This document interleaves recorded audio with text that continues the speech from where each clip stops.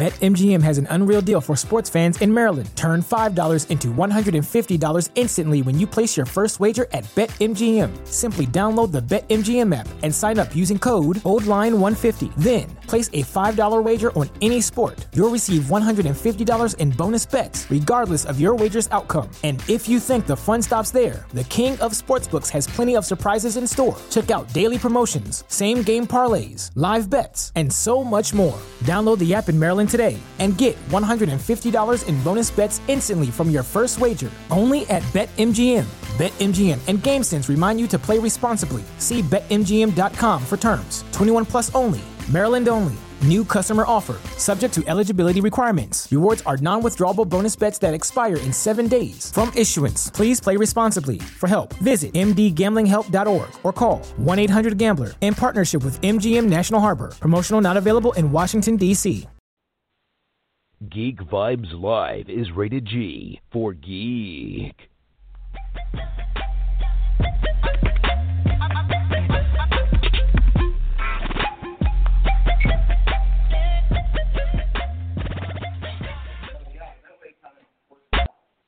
All right. Welcome, everybody, to another edition of Geek Vibes Interview. I've got my friend Dom here, and we're fixing to speak with Bill Oberst Jr. So give me 1 second. I'll get him on the line, and Dom, have fun. All right. And Mr. Bill Oberst, is that Jr. you? Ooh. Yeah, this is me. And tell me who is this? This is Dom. This is Dom. Is it D-O-N or D-O-M? I'm sorry, Clint didn't give me a name for the host. I just want to make sure I got it right. Don like Donald? No, Dominique. Oh, Dominique, Dom. Okay, all right, cool. Yeah. Okay, good. Yeah, so we're here with Bill Oberst Jr. and, Emmy award-winning actor. And you've seen him in, recently, 3 from Hell.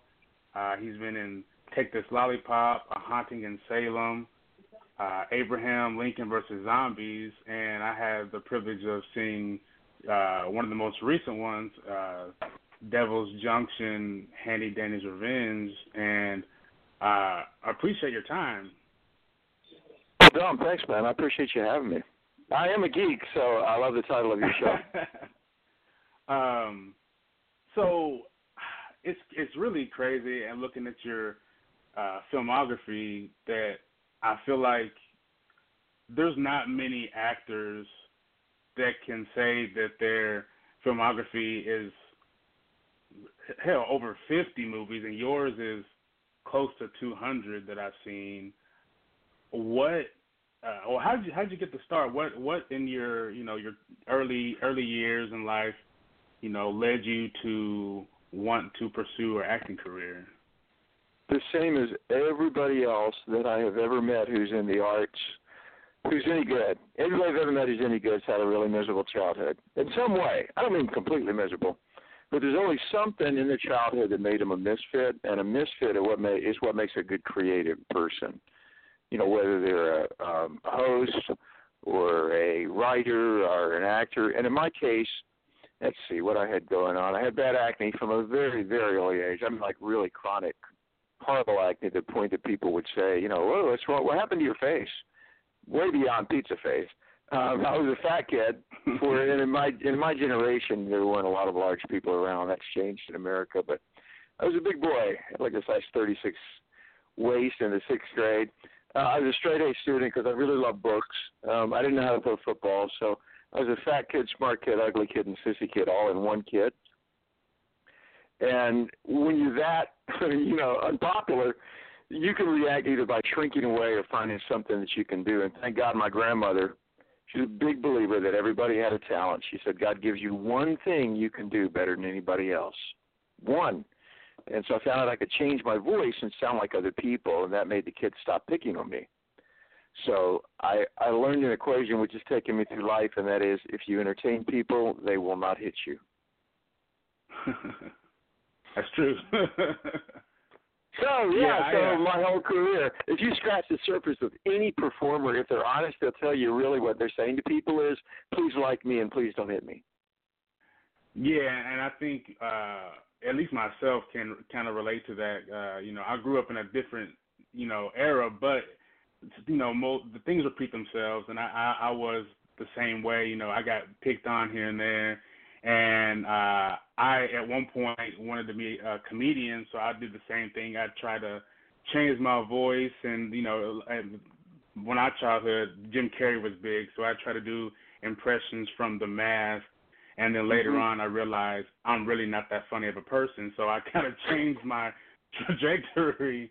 But no, I totally get that. Was there anything early on that, like an earlier role that kind of made you realize that this is solidifies what you want to do?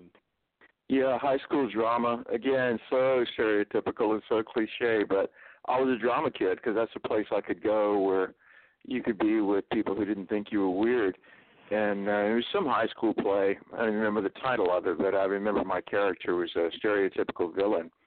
And the audience really liked it, and they hooted it. And, man, I spread the ham all over the place. You know, I really made it big, and the bigger I made it, the more they liked it. And then afterwards, people who wouldn't talk to me before were like, hey, Billy, you know, hey, come sit with us at lunch. And I was like, damn, really? This is all you have to do? You just got to entertain them, okay?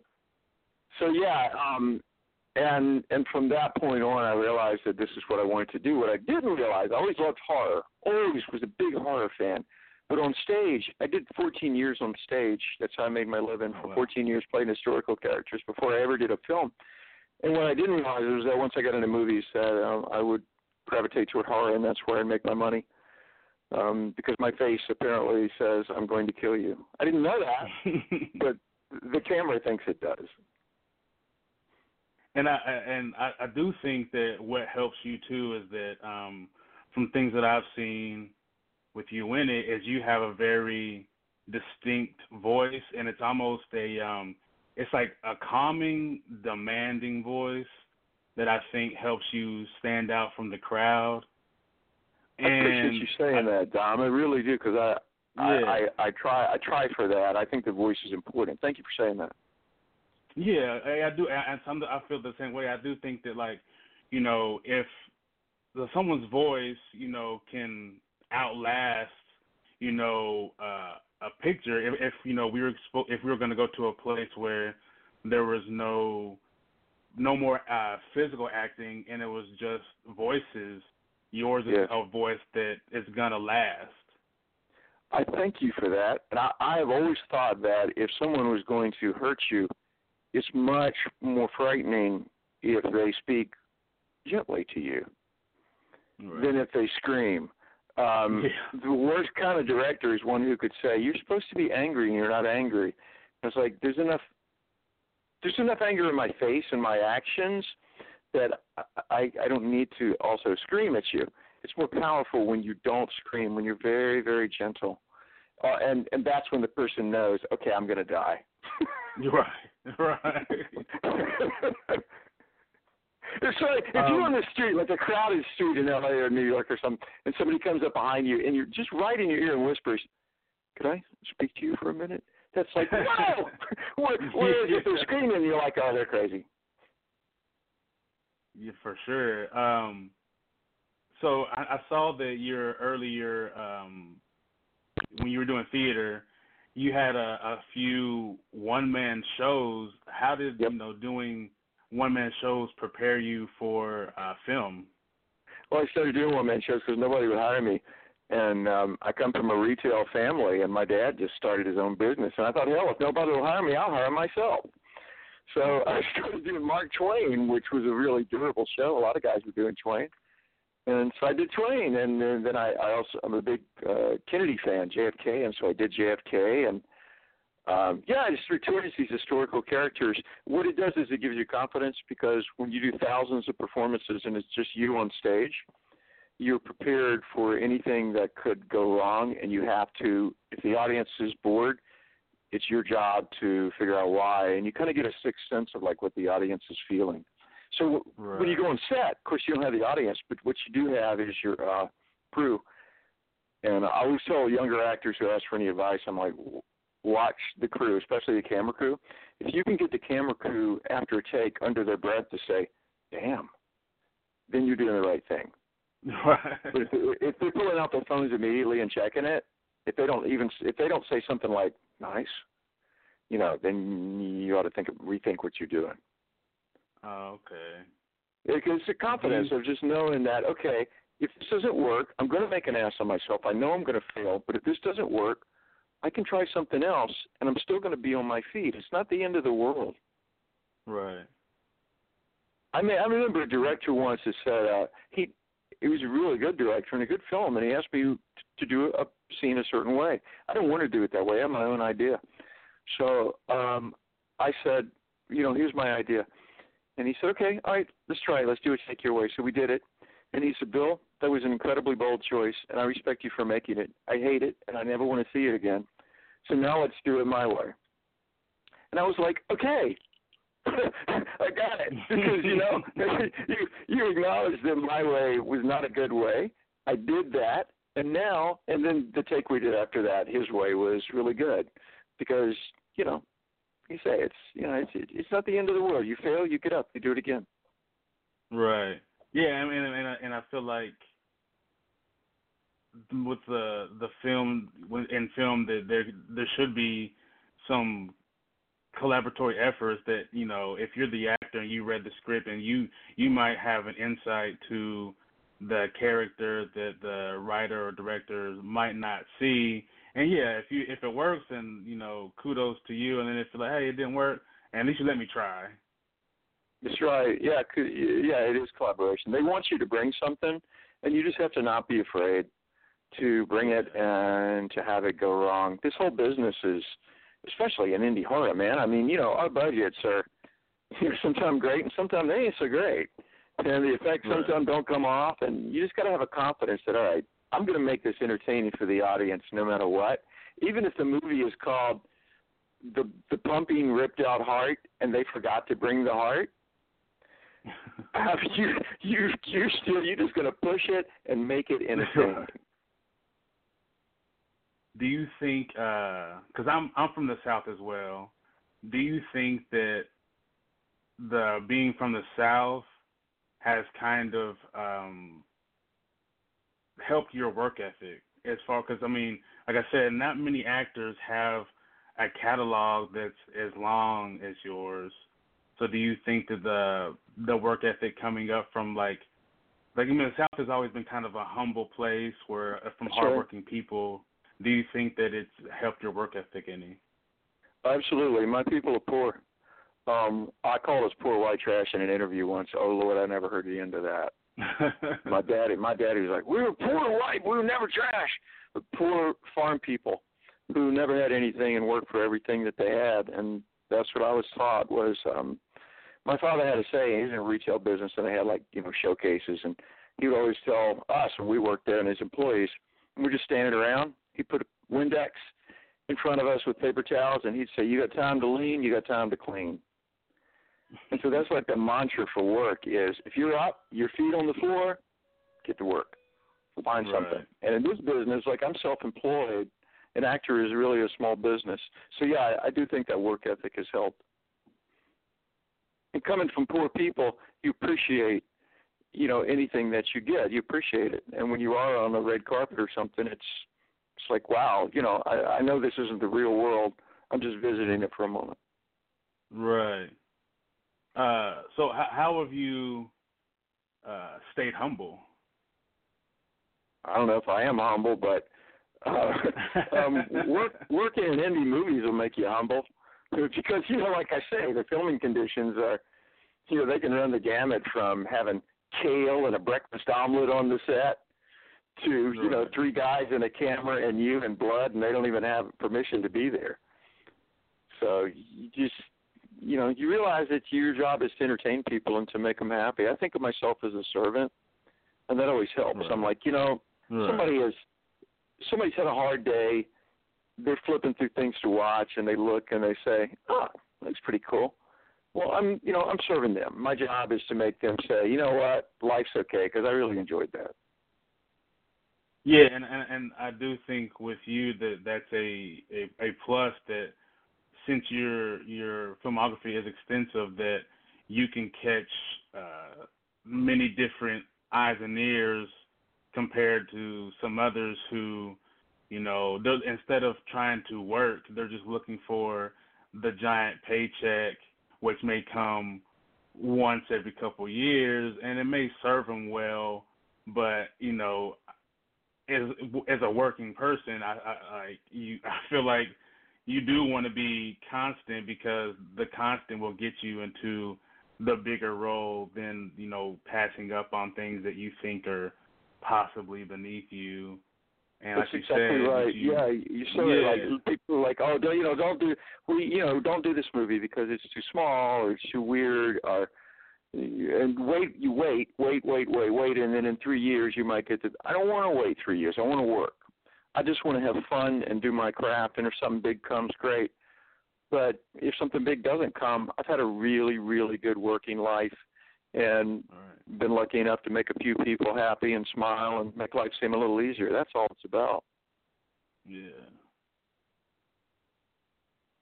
Is there a specific character that sticks out in your head that you're like, this is the one I kind of want to hang my hat on, or the one that I hope people remember? Yeah, there is one. It was on television, not on film. It was on Criminal Minds, where I played I was a product of incest. It was a serial killer, of course. One of the three that are still at large on Criminal Minds that never got caught. Adrienne Barbeau was my mother, and Tobin Bell was my father. So they fooled their brother and sister, and they fooled around, and then I'm the product of that years later. And the makeup artist had worked for Tarantino. In fact, he played the groom in the original Kill Bill, and he did all of Tarantino's makeup. So Chris was like, let's make this character an homage to Lon Chaney, kind of the wounded monster.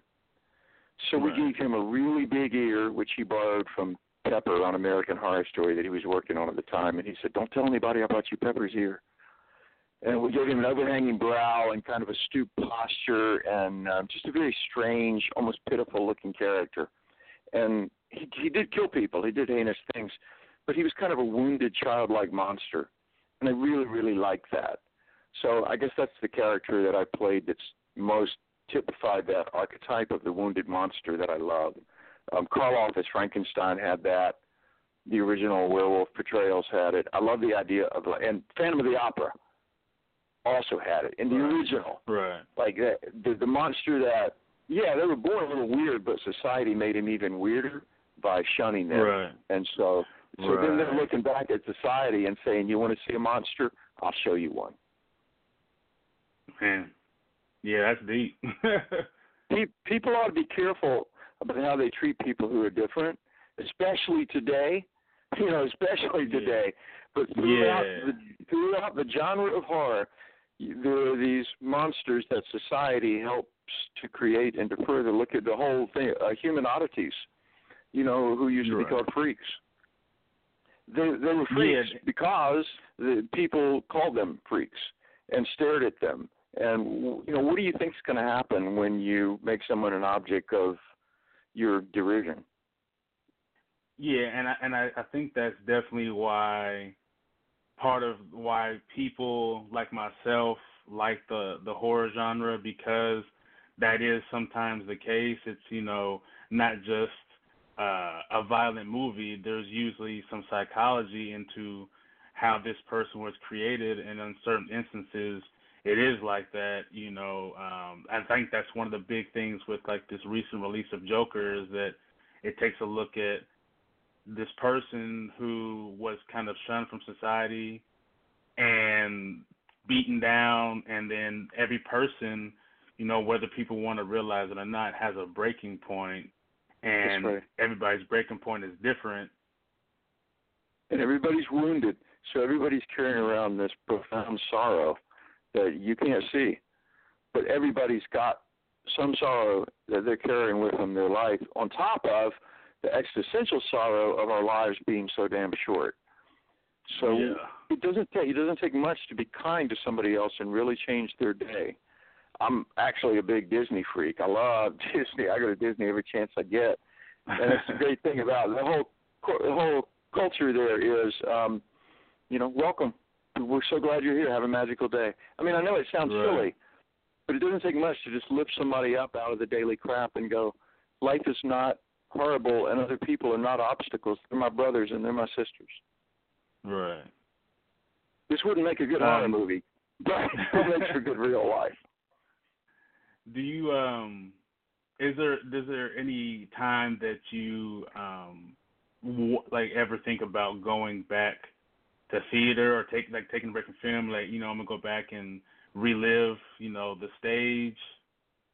Yeah, I started 3 years ago. I contacted the family of Ray Bradbury after he died, and I started talking to them about doing a one-man show playing Ray, because I'd already toured in one of his short story adaptations as a solo show.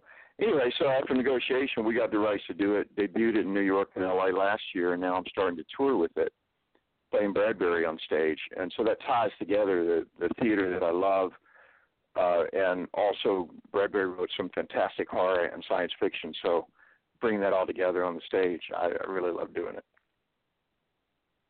Yeah, I think that there's a certain visceral aspect of the theater that you don't get from film, whether it's for you as an actor or me as a patron watching it, because you do get to kind of see like a raw emotion that you can't hide during a play, because if the actor messes up, they have to ad-lib and make it as real as possible, and they really want to dive into the emotion because they know that this is live and I can't fake it because there's no takes. I have to do it right here, right now. Yep, and you're with strangers in the dark, and there's something that's electric about that. We don't hardly ever get with strangers in the dark anymore. I mean, more than one or two at a time, depending on what your deal is. But we don't watch movies. I got Avengers and big stuff, but the movies I make, they're never going to go to the theater. They're watched individually, and so theater's about the only place left that we routinely get together with a group of people we never met before, turn off the lights, and dive into some emotion. Right. Man, yeah, that's very true. I have thought of it like that. So recently, I saw you in 3 from Hell, and it had, I guess I'm not really sure what what makes it to the point where they decide that they're only going to release a movie for, a few days, compared to a 90-day release. But I did get a chance to see it, and shortly after, I got to see you star in Devil's Junction, and they're both great, and it's crazy that like the horror genre has such a range from being I guess the storytelling. You have like one is a family who's like we're doing our thing and no one can tell us what to do because we think society is crazy, and the other one is more of a I guess it's more of a fantasy aspect with like mysticism and magic and whatnot. Is there a certain range, on the spectrum of horror? Is there a certain place on that line that you like more than the other?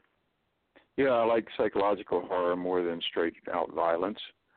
Right. I'm much more enjoy playing as a character, playing with people in their minds and enjoying that, and bringing fear about that way rather than just extreme violence.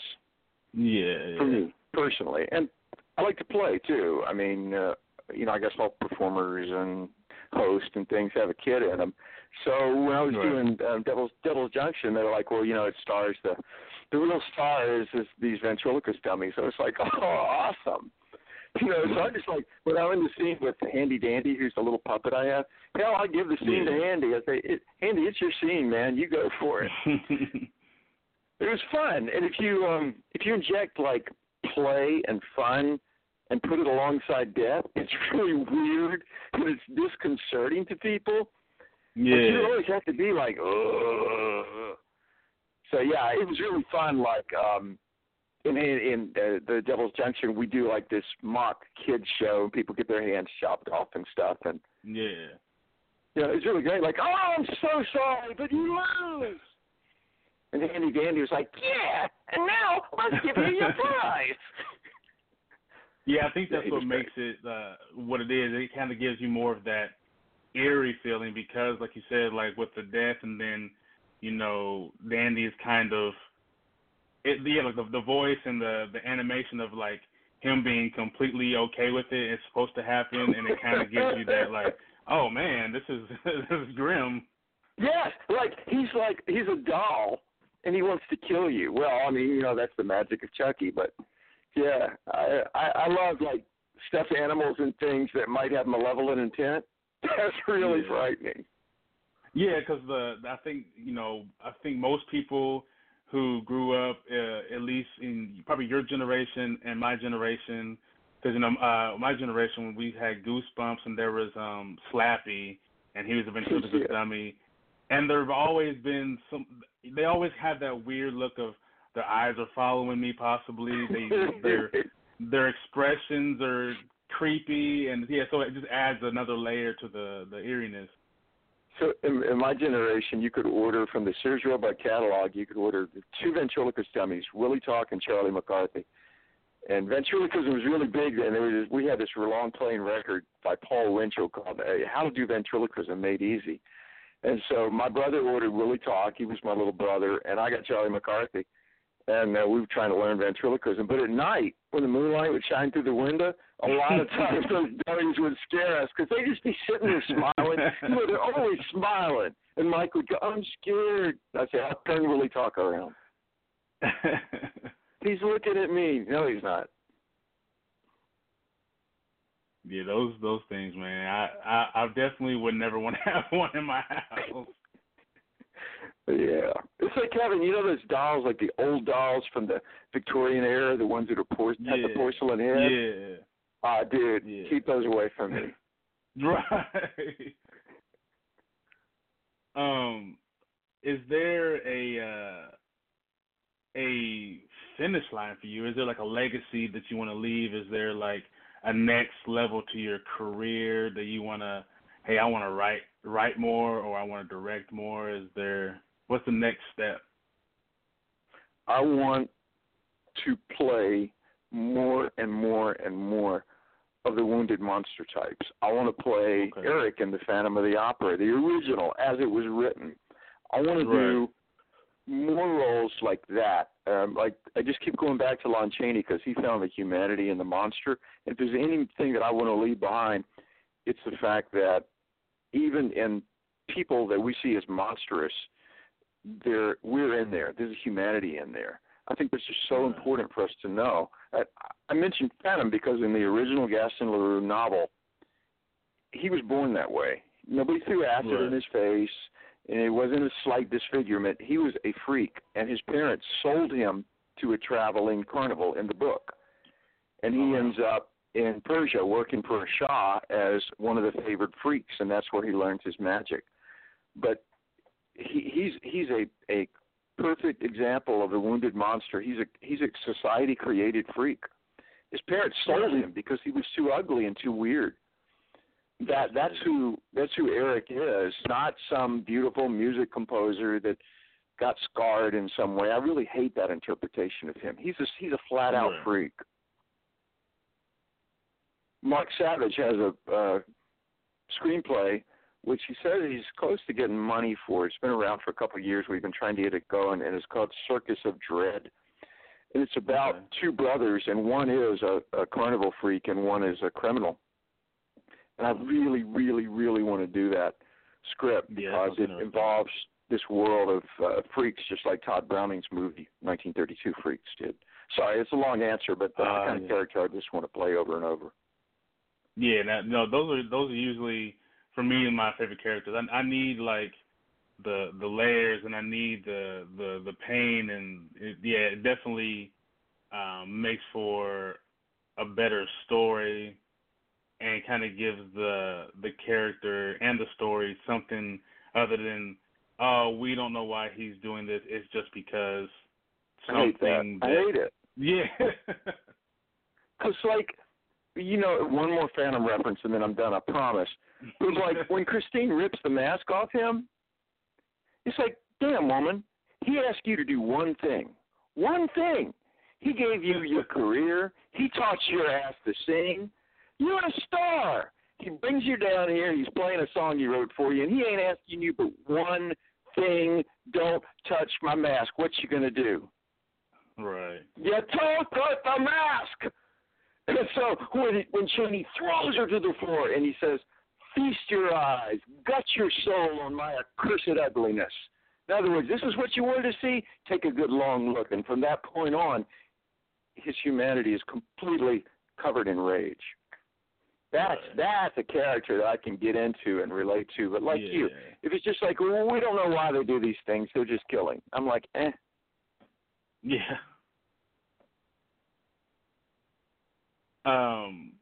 So you have, and I can't tell the actual number, but it seems like you have at least 15 to 20, maybe more, films coming out. Is there one in particular? In various stages of post-production. Yeah. Is there one in particular that you're more excited to come out than any of the other ones? I opened my IMDb while you were talking, so I can look through here and see what's just about finished and ready to come out. Okay. I'll tell you one that just came out. Okay, two. One just came out, and it has run in Toronto and London, and I'm really looking forward to it getting wide release. Do you know Justin Benson and Aaron Moorhead's work? They did The Endless, and they did Resolution. Yes. Okay, so this is a new film, Synchronic, and it's a time travel piece, and they had me in it. And, man, I really love and respect these guys' work because it's complete psychological horror. So Synchronic is one I'm really excited about coming out. And then another one called Bits. The director is Edward Payson, and Edward is most famous, I think, for the Cohasset snuff film. Yeah. Let me see. Yeah. And so this is it's about a haunted 90s video game which has resurfaced in the present. And the game takes over your life. Dee Wallace is in it, and I'm in it, and it's a lot of fun, and it's weird, and it's going to have a lot of cool special effects. And I just popped it open, and they got a poster for it, too. Edward Payson Bits. Yeah, and there's me and my, there's me and my tighty whities on the poster. Great. Well, I'm the old guy who's like the kid who found the game. I'm his father, and all I do is sit around my trailer in my underwear and complain. And so, that's my character. And there's Dee. When I saw Dee on the set, we had been together in a film called Ayla. We didn't have any scenes together, which came out last year. It was quite good. And I said, oh, Dee, I said, you and Ayla, and I was too. We didn't have scenes together. And she said, what was I in that? And I said, you were the mother. And she said, oh, God, I'm always the mother. So Dee and I decided that we were going to do a film where she kills me, and I hope that happens. But, yeah, those are two that I'm excited about. Bits, which will be out probably a little while, but soon, hopefully for the end of this year, and Synchronic, which will be out pretty shortly. Okay, yeah, I have to keep a look eye on. I do remember seeing, I think it's either a trailer or poster for Synchronic sometime recently. So yeah, definitely. Hopefully everybody listening. It's a great take on time travel. Yeah. Yeah, and who doesn't love a good time travel movie? That's right. So, man, we could talk all day. Yeah, sorry, I don't mean to go on so. And, is there anything else you want to add? I don't want to hold you up all day. No, you've covered it. I appreciate the opportunity to talk and to have a real conversation like we just had. because it's not always like that, you know. It's like go back and forth on what you think and what I think, and I really enjoyed it. Well, I greatly appreciate it. I will definitely be on the lookout, and I'm definitely going to go back now that I've seen some of the titles. You know, I want to go back and dive into some of these movies. I just recently saw I think I was on your YouTube page, and I saw a preview for Assassins, and I was like, oh, that looks really good, so I need to go watch that. Oh, yeah, man, I forgot to mention Assassins. It is pretty good. It's a thriller, and I'm a killer, and there's another killer, and we're chasing each other, and yeah, it's pretty good. Yeah, it looked really good.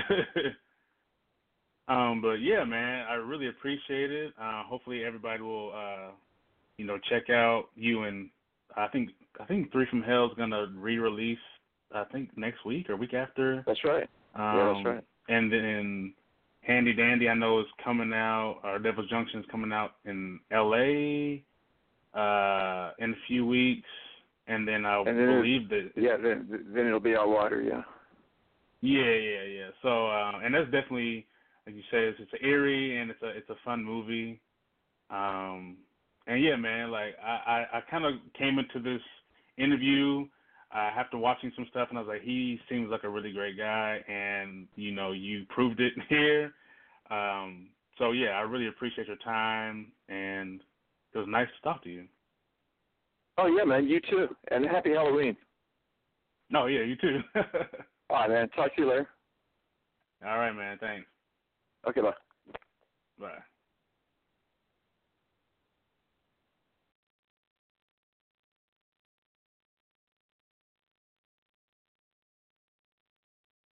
$5,000. That's the average amount of money people in the U.S. are now spending on gas in a year. $5,000. That's crazy. If you drive, you have to download Upside, the free app that gives you cash back every time you get gas. That's right. You can earn real cash back with Upside just by buying the gas you're already buying. You can literally start earning cash back today. I use Upside every time I fill up, and I've already made around $300. You're putting gas in your car anyway. Why not get real cash back? If you like free money, download Upside. I'm saving the cash I earn from using Upside to help pay for a vacation later this year. Download the free Upside app now to earn cash back every time you buy gas. Use promo code GAME to get an extra 25 cents per gallon on your first tank. You can cash out anytime right to your bank, PayPal, or a gift card for Amazon and other brands. Just download the free Upside app and use promo code GAME for a 25 cents per gallon bonus on your first tank. That's code GAME for a 25 cents per gallon bonus.